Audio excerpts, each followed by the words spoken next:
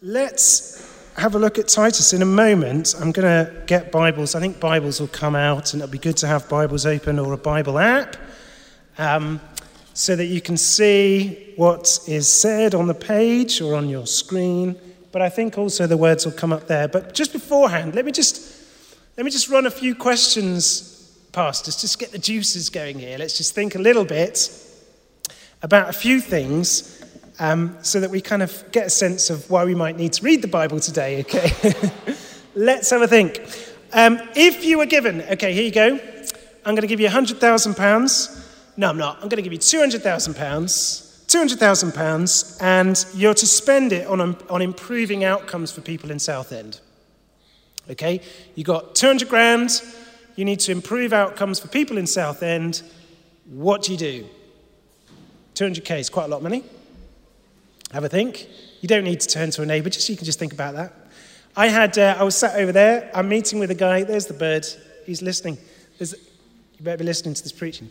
I was talking to a guy just down there, and he comes at me. I've met with him a few times. He's not a Christian. He's lovely, though, and we have some good conversations. And straight away, when we were talking about this building one time, he said, I'll tell you what to do. Immediately turn this into a homeless shelter. He was like multi-floor. He was starting to plan it out. Let's just have a mezzanine. We could get some more beds up there. We could put some dormitories up there. We could turn it into a homeless shelter straight away. That was his idea. If I gave him £200,000, he was like, just turn this straight away into a homeless shelter. I wonder if you've got some sympathies with that. Another question. What should a church minister, someone like me, pastor, do? What is real, proper ministry? The real ministry. What's that?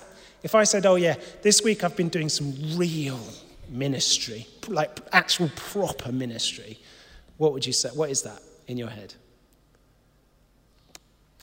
So, for example, we had a few stones go through our east window.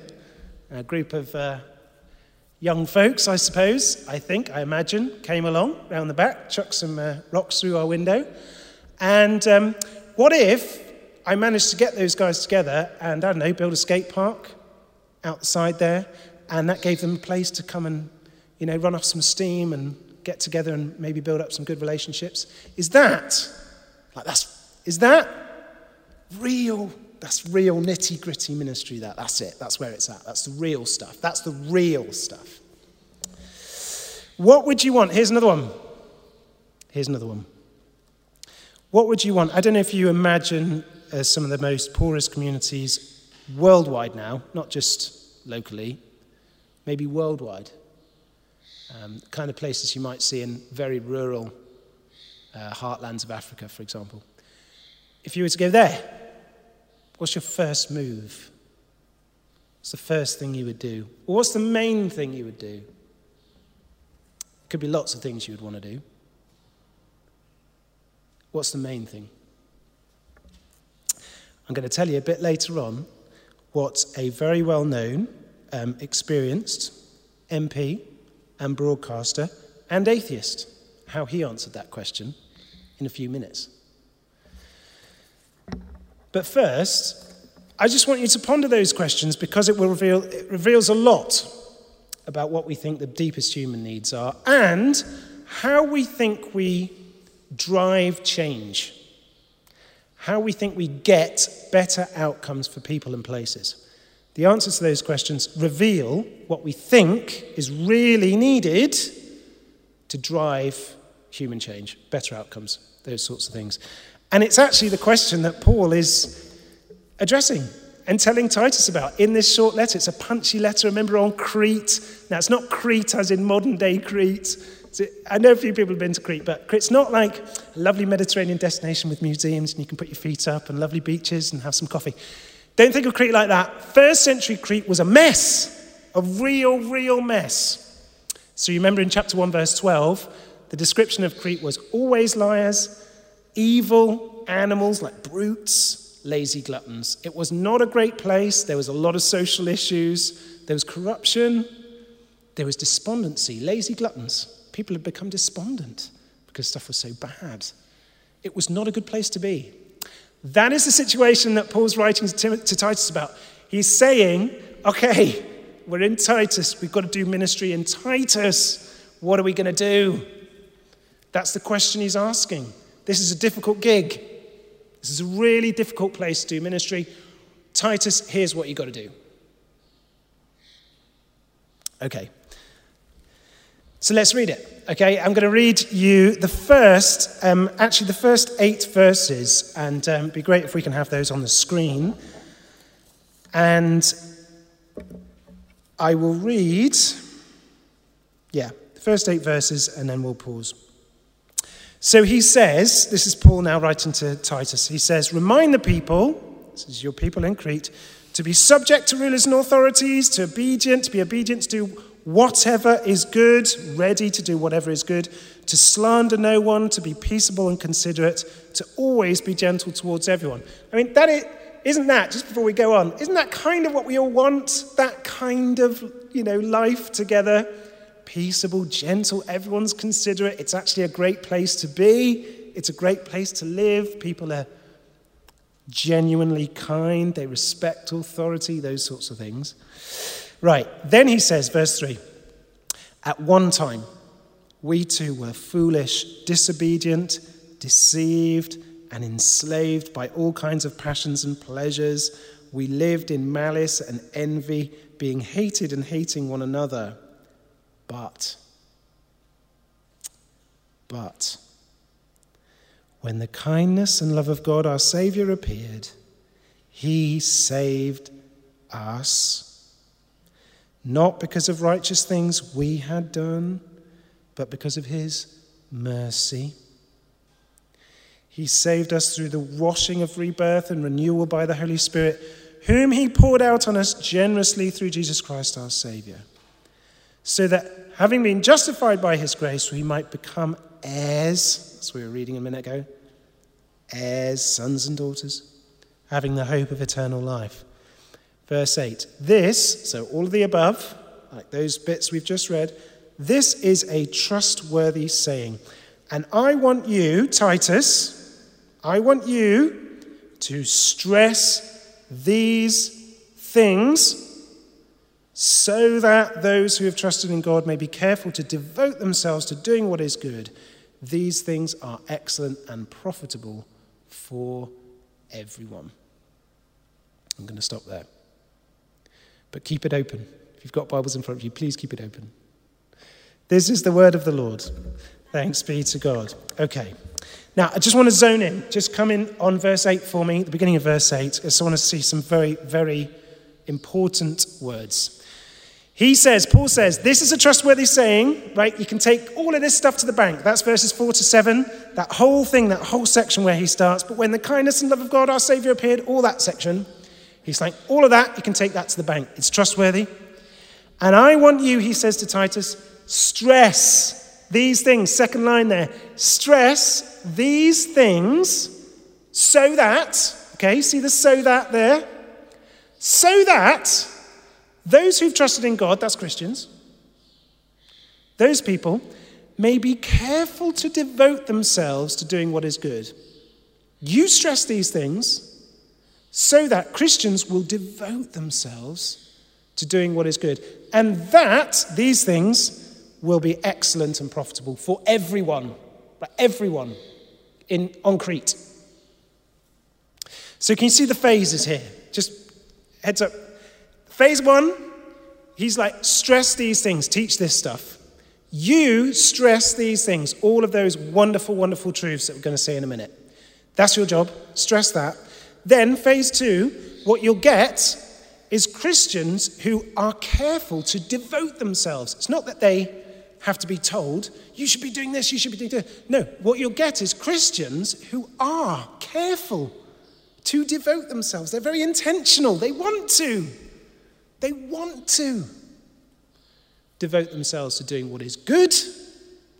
And then that will be excellent and profitable for the whole place, for everyone. That will kind of work its way out to everyone else. Now, let me just tell you, I want us just to wrestle with this for a minute, brothers and sisters, just for a few seconds, because I'll tell you why. it is quite normal, and particularly I think in the Church of England, to aim for the exact opposite of this. The precise opposite. Right, let me just tell you what the opposite is. Right, the opposite is get everyone to do some good stuff. Okay? Let's do some projects that will get some good stuff going for everyone everywhere. Hopefully, if we do that, some of those people might become Christians. And possibly one might want to do a Bible study sometime. If we're lucky, they might come to church, right? So here's our strategy. The mission strategy of the church, quite often the Church of England, we'll put our hands up to it, is let's do some stuff. Let's go and do some cool things out there, maybe some really helpful, beneficial things that are good and profitable for everyone. Let's do that, right? Then people might take an interest, and become Christians. And then one or two, a very small proportion, might be interested in actually coming to church or doing some Bible study. Now, this is, I know some people like pictures on this. This is what I would describe as going up to a withered tree. Can you imagine a withered tree? Right? In the middle of our churchyard, perhaps. A withered tree, nothing on it. Right? And the idea is here, that idea would be like, we've got a withered tree. What we need to do is get some green leaves. I've got a bucket of green leaves here, and I've got some blue tack. What we could do is, let's stick some green leaves and flowers, perhaps, on this tree so that it looks nice, so that things start to look a bit better. And hopefully that will revive the tree. But you see what the Apostle Paul is saying to Titus? He's saying, no, you don't do that. You put water and nutrients into the ground. You feed.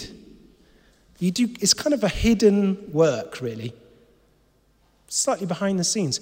You feed that soil with water, nutrients, and then what will happen very naturally, very organically, is this tree will start to be revived. It will start to produce, look, there's some green shoots starting to come out. Oh, look, it's in leaf. Oh, look, some flowers are coming along. And then, hopefully, birds will come and nest there, and it'll be a haven for wildlife, and you might get bees coming along, and it's fragrant and everything else. But you see how quite often we go the opposite route with this? Quite opposite would be to go, we need to stick leaves on trees. Now, let me tell you then, just to put a little bit more than just I'll tell you what a guy called Matthew Parris, I promised to do this in the introduction.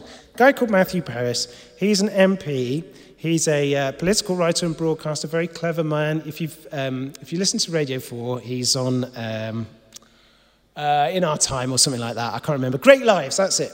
He does Great Lives, does a show on Radio 4. He's in his 70s now, but he grew up in Africa. And here's what he wrote in the Times a few years ago. I'm going to give you the whole quote. Right, it's about 3 paragraphs. You ready for this? Right, this is what he said about Africa. He said, before Christmas, I returned after 45 years to Malawi. So Malawi is about a third of the way up the continent. And the Times Christmas appeal includes a small British charity working there, Pump Aid, which helps rural communities to install a simple pump, letting people keep their village wells sealed and clean. And I went to see this work. Okay. It inspired me, he said, renewing my flagging faith in development charities. But traveling in Malawi refreshed another belief, one I've been trying to banish all my life, but an observation I've been unable to avoid since my African childhood. It confounds me. It confounds my ideological beliefs. It stubbornly refuses to fit my worldview and has embarrassed my growing belief that there is no God. Now a confirmed atheist, this is what he says, listen to this, I've become convinced of the enormous contribution that Christian evangelism makes in Africa, sharply distinct from the work of secular NGOs, government projects, and international aid efforts. These alone will not do. Education and training will not do. In Africa, Christianity changes people's hearts. It brings a spiritual transformation. The rebirth is real, and the change is good. Now, that is the first 3 paragraphs of an article which is probably about 6 or 7 times as long as that. And he doesn't stop. He goes further and further into saying why it is critical that people are changed from the heart. You cannot just put leaves on trees. You need the change. And he's like, in the most hard-up places of rural Africa, that is what you need. And he's a total atheist. He's a confirmed atheist who's just observing what's going on in the situation. He wrote a few years ago in the Times. I've got the reference. If you want it, you can come and grab it, read the whole thing.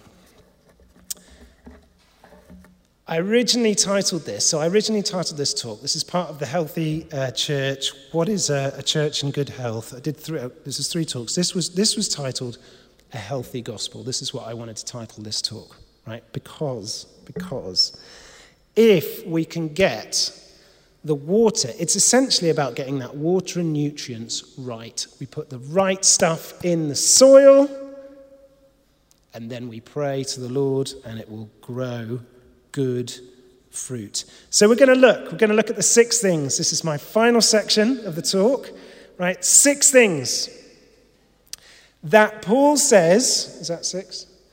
That Paul says these are the ingredients for a healthy gospel. This is what you need. This is what we need to safeguard, brothers and sisters. In our day, right, in the middle of 2022, Southend-on-Sea, the church, of which we're a part of it here, are the custodians of these things. These are the truths that we need to hold on to and hold out and herald. And then the change will come. Here it is. Let's have a look at it. 6 things. We're going to sketch them all out. The first one is verse 4. But when the kindness of love of God appeared. We'll stop there. When the kindness and love of God appeared. Now, what is he up to there? He's saying, I think probably the key word there is appeared. This whole little section's a bit of a summary of what it means to be a Christian. It was probably a summary that was used quite a lot in those very earliest days of Christianity. And here's the first bit. The kindness and love of God appeared. What that means is, it's not the kindness and love of God imagined by a group of people. It was the kindness and love of God that appeared. Let me just give you one example of this. So in the historic creeds of the church, there's a very, very strange line. We say lots and lots of things about Jesus. It was born of a virgin, that all this is. And then we say that he suffered under Pontius Pilate. He died and was crucified and was buried. Right? So the reason the church put that in there, he suffered under Pontius Pilate, was to make sure that Jesus is always the Jesus of history and not the Jesus of our imagination. He died under a guy called Pontius Pilate. He was ruling at the time. He was part of the Roman authorities. That's who we're talking about. That Jesus who was crucified by that historic authority in that time then. Because the problem is, and it happens all the time, and it happens today, people want to make their own versions of Jesus. You know about this from all the stuff that we've had about in our news and all that kind of thing, about white Jesuses. Right? We make Jesus in our own image, so we make him white, we make him blonde hair and blue eyes and all that kind of thing. Or we make an inclusive Jesus, a very tolerant Jesus, because that's the thing we want next. So let's have a really tolerant and really inclusive Jesus. We want him to be the most tolerant and inclusive human being that's ever walked the planet. Let's have one of those. I don't know what the next thing will be. But constantly we're reimagining what the best version of ourselves might be and calling it Jesus. That's not the Jesus we need. The Jesus we need is the Jesus of history, the real Jesus who really came, who really lived, really died, really rose again, really ascended to heaven. That is the Jesus we need for our souls. And that is the Jesus who appeared. The kindness and love actually came down. We saw him, say the apostles, we saw him. Love and kindness has a name. His name is Jesus. So that is the first thing, the historic Jesus. He actually came. Second, he saved us. Verse 5, he saved us. First 3 words on that slide there. He saved us. Brothers and sisters, it's not that we need a shiny example, because basically us human beings need a little tweaking. We need to be tweaked. So we're a little bit off course. We're not particularly well calibrated. What we need is to be tweaked. We need someone inspiring to just inspire us forward in our lives. He saved us. We need a savior. If we're going for the inspirational thing, and this is another thing, this is why it's so important to safeguard. If you want to go for the inspirational thing, church gets very hard very, very quickly. In fact, people stop coming. Because if we're after inspiration, then church just has to keep on getting better and better and better. These gathered times, we've got to get the music's got to be better, the coffee's got to be better, the speaking's got to be better, the building's got to be better. We've got to keep on making things better and better and better so that we're continually inspired. That's better. Oh, that was good. Oh, that's amazing. Right? But Jesus has not come to be an inspiration so much as to be a savior. He saved us. And you notice verse 3 and 4, he saved, deceived, and enslaved fools who envy and hate one another. That's the Apostle Paul, who was super religious. Yeah? Apostle Paul, before he was saved, born again, before he met the risen Jesus, he was mega religious. He was a Pharisee. He was a super good guy. And he says this, at one time we were foolish, disobedient, deceived, and enslaved by all kinds of passions and pleasures. We lived in malice and envy, being hated and hating one another. That's what Paul said about himself. That was me. That's what I was like before I was rescued. I tell you, the more I think you try, if you think that's not true, I know it's sometimes all those words, they sound really full on. The more actually I've tried, I don't know if you've tried to follow Jesus really hard. Read the Sermon on the Mount, for example. I'm like, okay, I'm going to do this, Jesus. I'm going to try really, really hard. The moment you actually do that is the moment you go, oh man, I am enslaved. I can't. I cannot do it, even though I'm really trying. And then Jesus comes along and goes, no, I know. I know. That's why you need a savior. And he saved us, so important, not because, this is the next one, same verse, verse 5, not because of the righteous things we've done. Let me take you back to the Old Testament. Remember Moses in Egypt, right? This is the biggest story of the Old Testament, so it's a big one. What happened there was, it wasn't that all of God's people were in Egypt. We were talking about this, I think, the other day in morning prayer. It wasn't that. What happened is all the people, they're enslaved. They're in Egypt. They're slaves. They're making bricks. Oh, it's hard work, back-breaking work. And the Lord goes, all right, what I'm going to do with you guys, I know you're in Egypt. I know it's hard. I'm going to give you 10 commandments, right? What you need to do is do those commandments, or at least try. Right? And if you do them well enough, then I'll rescue you out of this slavery and bring you into the promised land. That's not what happened. That's not what happened. The Lord goes, I will save you. I'll rescue you from that slavery in Egypt, and I'll bring you completely up and out of that. 100%. Then, not because of anything you've done, not because you're really amazing, special, there's something about you which is really, really great. No, it's I will do it. I'll rescue you. And then, once they're rescued, completely clear, and all of their foes have been mightily judged behind them, once that's all dealt with, then the Lord goes, all right, here's how we're going to do this now. Here's how we're going to live. And then he presents the law. That's how it works. Same with us this side of the cross. He saves us, not because we've fulfilled a list of bits and pieces. He does it entirely unmerited. This is so critical. It's so important that we get these things. Remember, it's these things, it's these truths that change a life. It's these truths that make people go, I'm going to quit my job and go and work in a completely different country to tell people about Jesus. It's these kind of things that make people go, wow, this is such good news. I'm going to change the way I give my money in a life-altering way. Right? It's these things, it's these deep truths that make people go, I'm going to give my life to serving this community of people so that they too hear the good news about Jesus, or that they're helped in some way. It's these truths, it's these things.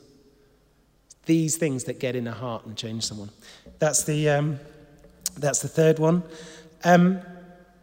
Fourth, same verse 5. He saved us through the washing of rebirth and renewal, regeneration by the Holy Spirit.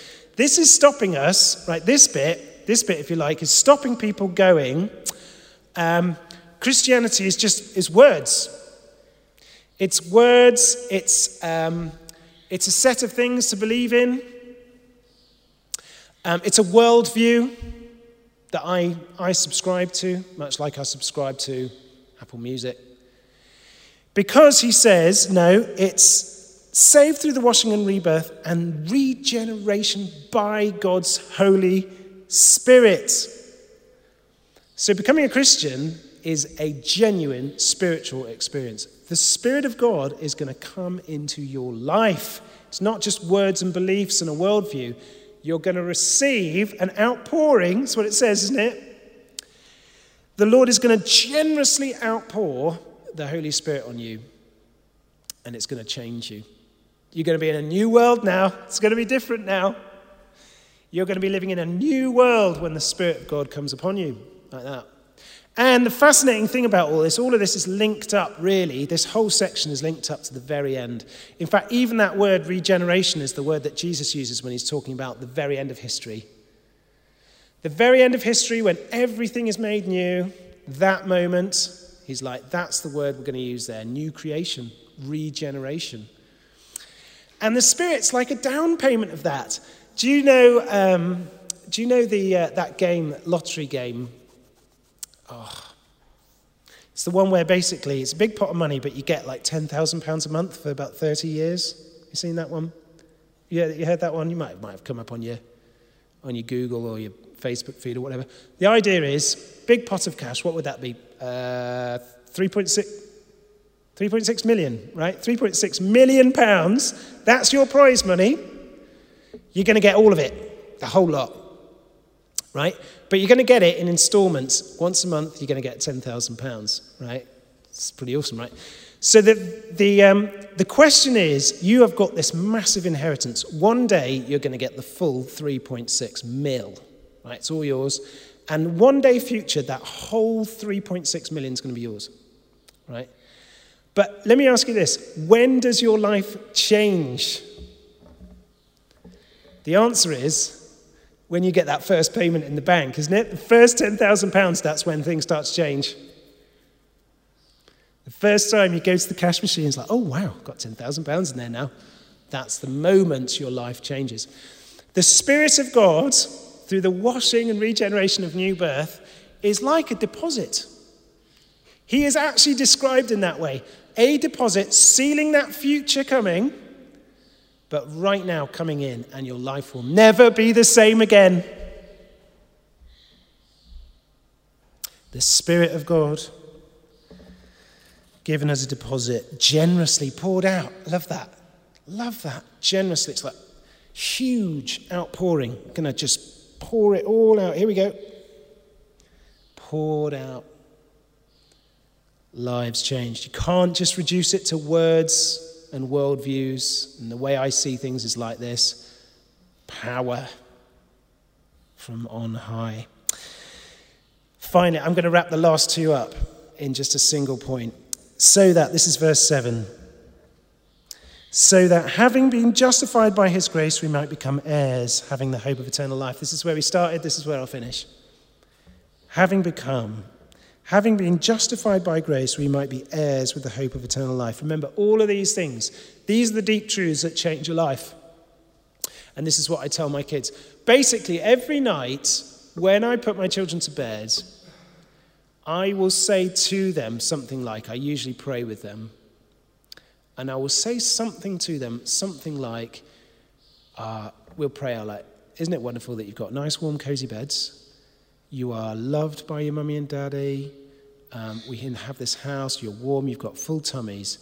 But even more than that, this is my little routine. I'll say, I'll whisper it in their ears. So even more than that, you are loved, forgiven. You have nothing to fear standing in the presence of the living God. You are justified. That's what that means. It means you have no fear the day you have to stand before the Lord. You don't have to worry about that at all, because you're an heir. You're a child. You are a child of the living God, and he is a good, good father. You never have to worry about that day, ever. Now, I tell my kids that because it's more important to me than them brushing their teeth. I get them to brush their teeth, right? I get them to eat their vegetables and do their homework. But these are the truths. Knowing that you will never have to fear the Lord and his judgment, knowing that you'll stand before him as a child and an heir, are the things that change a life. I pray it will bring about in my children's lives and in our lives and the life of this church such a revelation. Wow, that is so incredible. That is so scandalously good that I will reorient my entire life for him. That's what it does. That's what it does when it gets in. So stress these things. That's the job. That's the job. Paul says to Titus, that is your job. Your job, stress these things.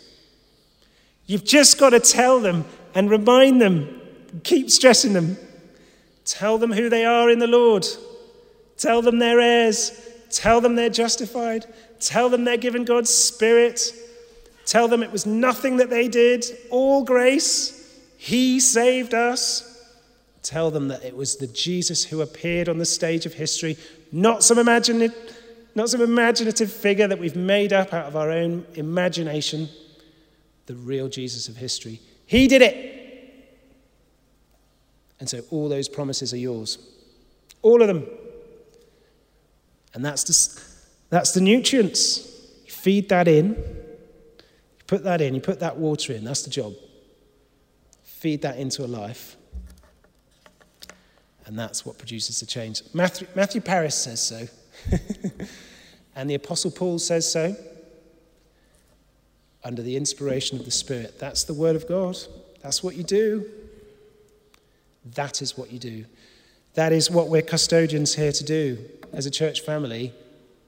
primarily. We'll do lots of things. I know we'll do lots of things. I know that. But the one thing that ministry has got to do, the really, really important thing is that. Let's pray. Shall we pray together? Let's pray. Wow. The love and kindness of God appeared. That's what it was.